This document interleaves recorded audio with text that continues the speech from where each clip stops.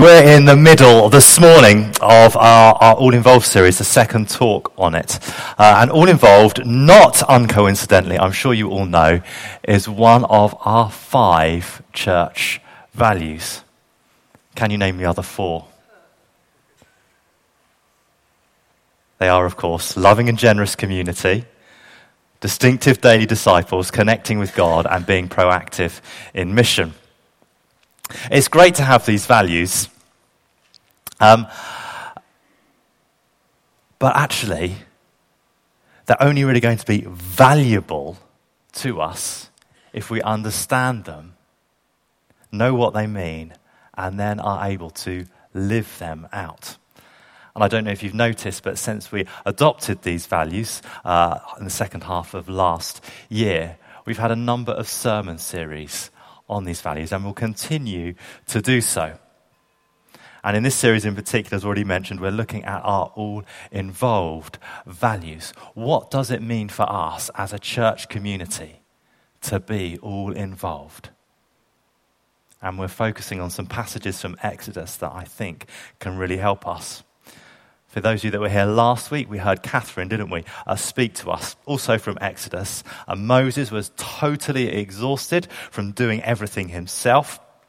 And we learned, among other things, that he did not need to do everything on his own.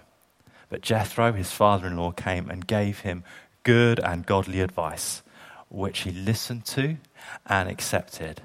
And then he went and got others involved, and the whole community was blessed as a result of it.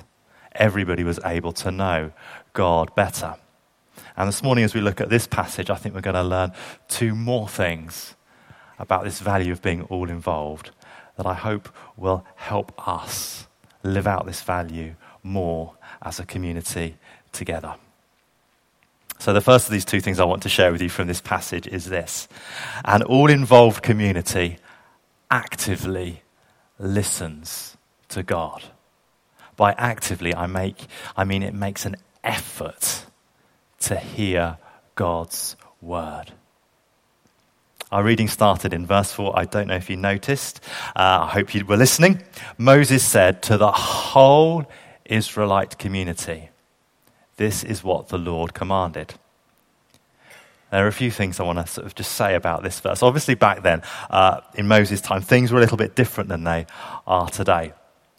Moses was the one who God had chosen to lead both the people of Israel, and also, more importantly, and it is more important, he was the one chosen to whom God would speak to and meet with personally and directly.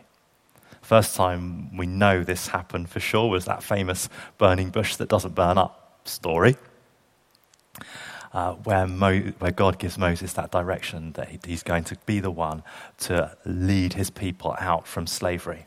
And there's also several other times, or constantly perhaps throughout Moses' story, we hear Moses and God interacting, but particular close moments as well, like the burning bush and the going up at Mount Sinai to receive the 10 Commandments and other instructions from God. And God often spoke instructions and had words for Moses that weren't just for him. Sometimes the words were just for him, but sometimes God would speak to Moses with words to share, to tell out to the community. And this is what happened in our reading today, or before it. Moses has heard from God and he's come back down to his people. And you can imagine the people, just like we do on a Sunday, they all willingly come and gather around Moses, the whole community. Moses goes to the side, he puts on his little Britney Spears style mic, does a quick sound check, and then gets up in front of his people, makes sure the speakers are turned up really loudly so the tens of thousands of people of the whole Israelite community can hear him clearly once say everything, so everybody knows exactly what is happening, and he gets up and speaks. Of course, that last bit isn't actually what happened back then. That wouldn't have been possible. And it's not really possible today. We know some of our community are in Guildford celebrating the ordination of Sarah and Tom. But for the whole community to gather, like it says, just as a throwaway line in that opening verse, is actually a big thing. And for everybody, the whole community, to hear what God had wanted would have involved the community actively listening to what Moses did, but then also actively sharing it out to the rest of the community that are around them, passing it on, talking about it.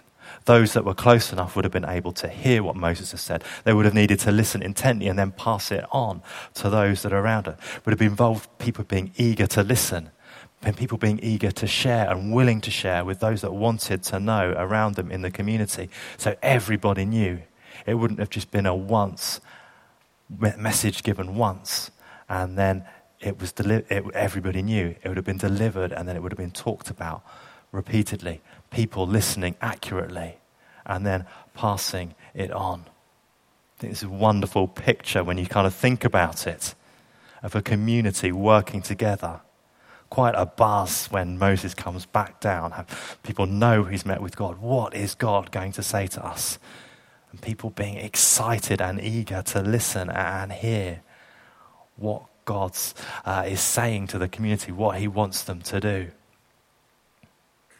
And I hope that's kind of a picture of what we're like. We actively want to listen to God. We want to be people eager to hear what God wants to say to us as a community.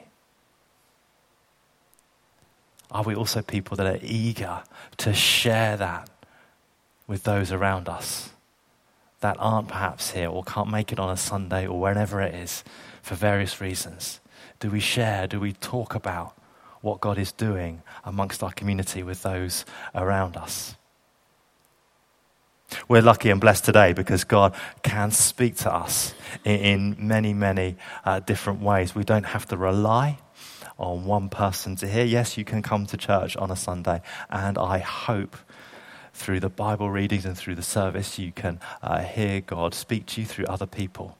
But we can all go to God directly, can't we? We have God's words recorded for us in Scripture that we can spend time reading and digesting. We could go direct to God ourselves. We have the Spirit of God in us, speaking to us, and we can speak to God through prayer as well. So many different ways. We can hear from God individually, but also as a community. Last year we spent a significant time after Patrick's arrival here thinking, what is it? What do we want to say about our community that we value? What is God saying to us? And we spent an awful lot of time, didn't we, talking, sharing, asking for input into what makes our community, our Holy Trinity Church here, what it is that's godly, and also what do we aspire to be. And we looked at all different groups, and we had these 5 values that we came up with that says, this is what we think we are, but also this is what we think God wants us to be. Are we going to listen to what God wants us to be as a community? All involved was one of the things that came out really, really strongly. Are we going to listen to God on that and say, yes, I want to be involved in this? I'm going to listen to what God has said to us, or we believe God has said to us. The people were doing that in this reading. They were actively coming and listening to Moses and listening to what God said. And then the second point from this morning, they're very simple points. Through listening, God invites us to respond to him. I'm only up to the second verse in the reading, but I promise you I'm going to speed up from here. Verse 5. Moses has announced that what he has said is a command from God, and then he says, from what you have, take an offering to the Lord. Did you notice that God has a plan for his people, and he knows, God, that whatever is needed in his plan, for his plan to succeed, is already there in the community. From what you have, take an offering. It wasn't give to God from what you don't have, but rather from what you do have. And spoiler alert, the community does get all they need to build the tabernacle and the piece of the equipment needed for the tabernacle. I'm not sure I've mentioned that yet, but this passage is about some of the materials that were needed for the tabernacle, the tent of meeting as it was called in there, which is the central place back then at the heart of the community, the place where God's presence would come and rest, where people would gather and worship and meet with God. It was the heart. It was going to be God's dwelling place at the center of his people. And this is a significant project. It needed lots of equipment, lots of things that were valuable, and lots of skills. But all that was needed was there in the community. And through listening and responding to God's word, that those gifts and those materials could be gathered, and this amazing work was able to be completed.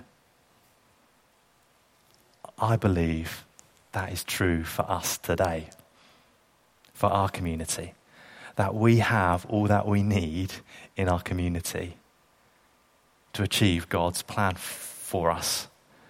God gives us what we need to achieve his plan. God does not want us to fail. God does not want us to do things that we are not and equipped for, or that he will not equip us for.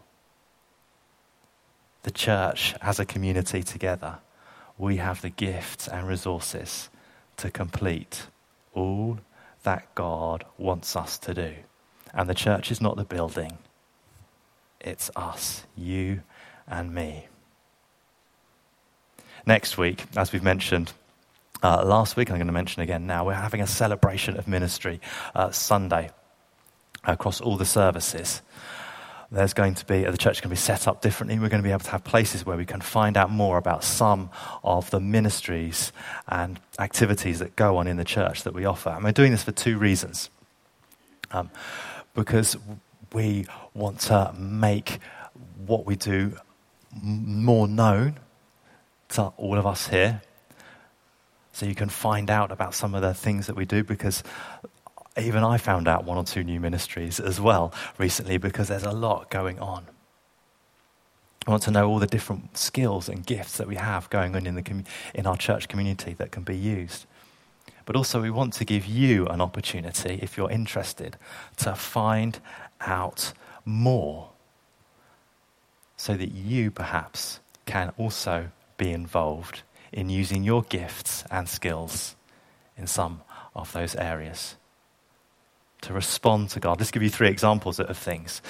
We want the children's groups that we have here on a Sunday morning to be the best they can be, for children to come here excited about what's going to happen, but also go home wanting to come back to church the following Sunday, and also wanting to bring friends to find out more about God because they're having such a good time doing it.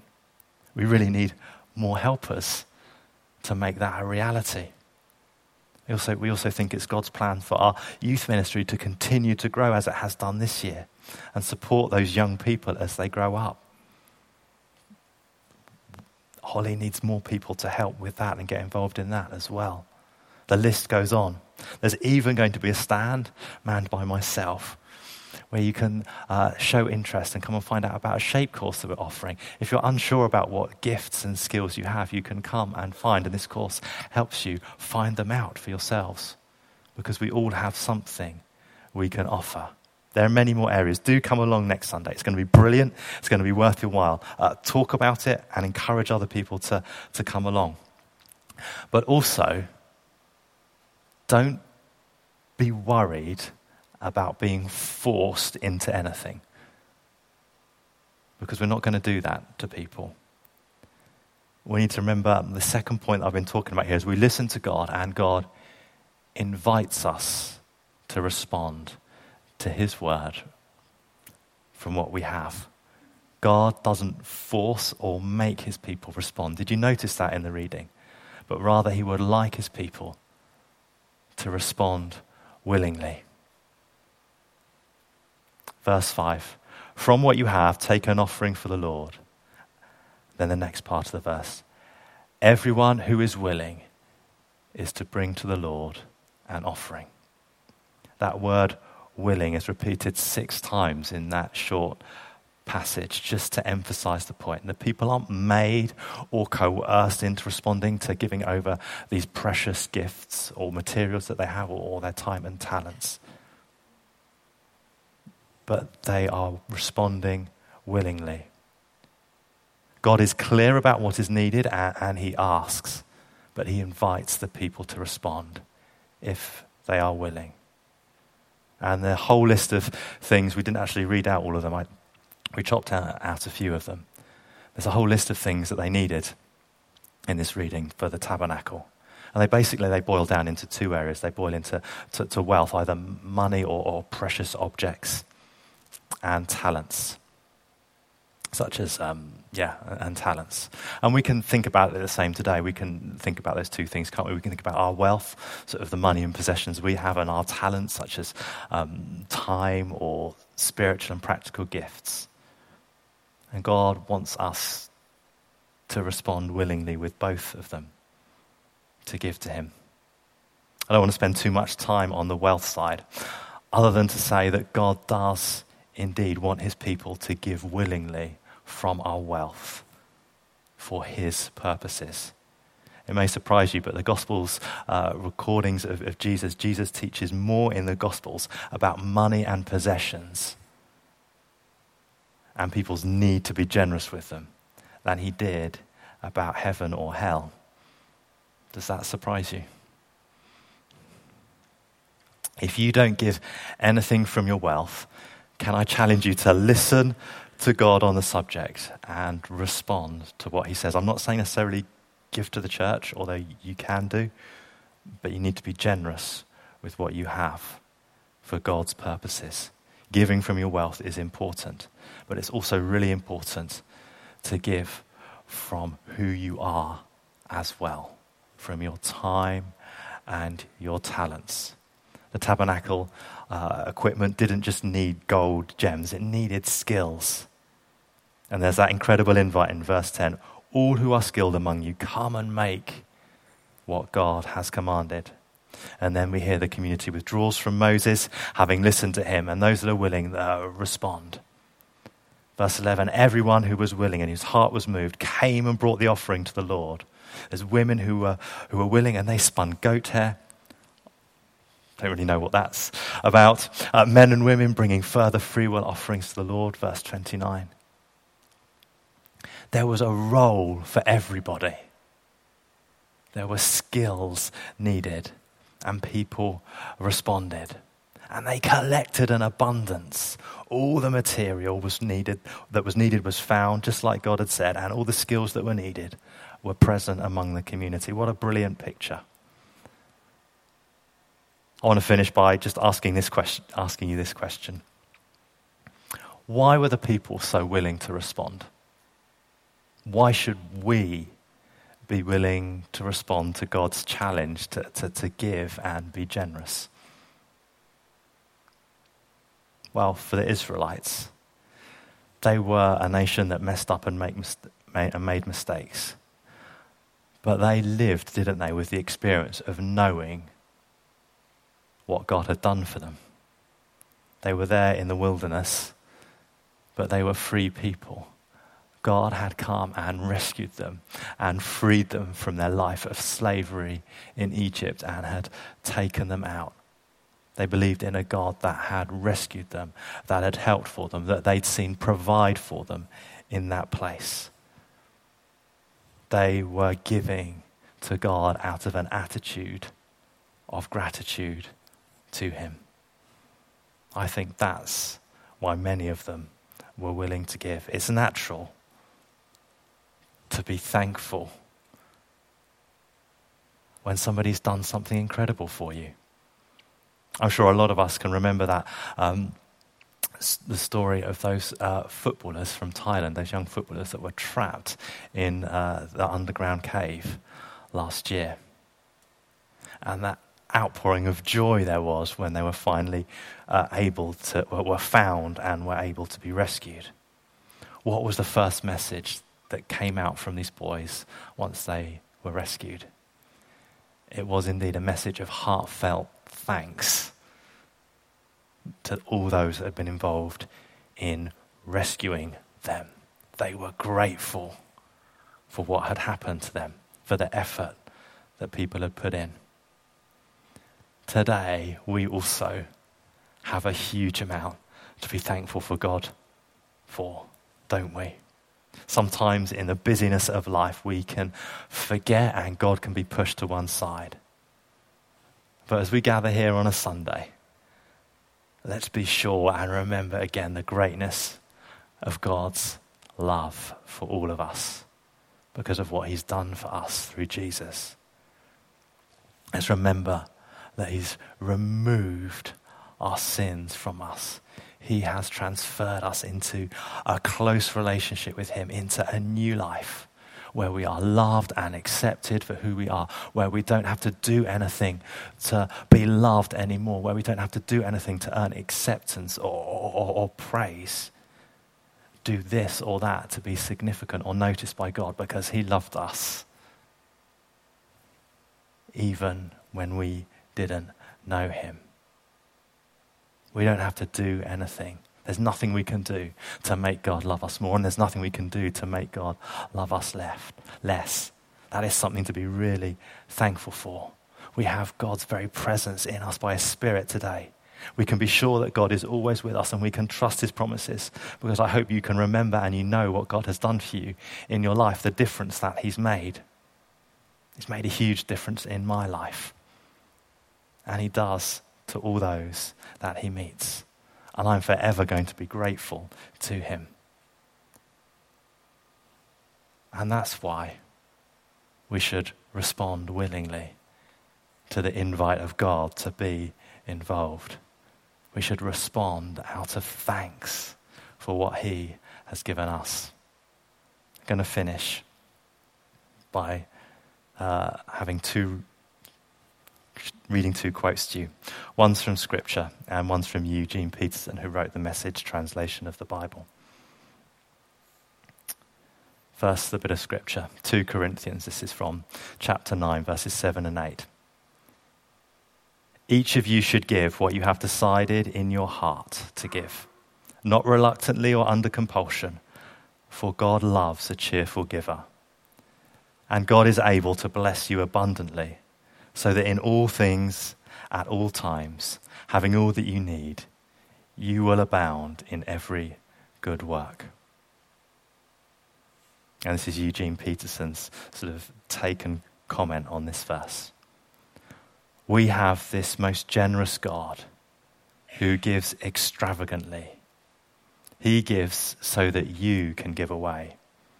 He gives that which grows into full-formed lives, robust in God, wealthy in every way. And he does it so that you can be generous in every way.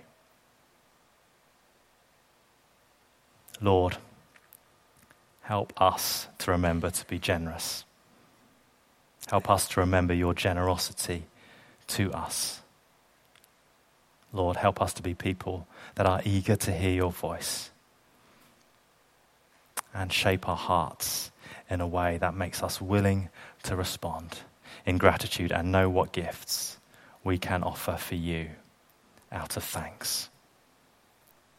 Amen.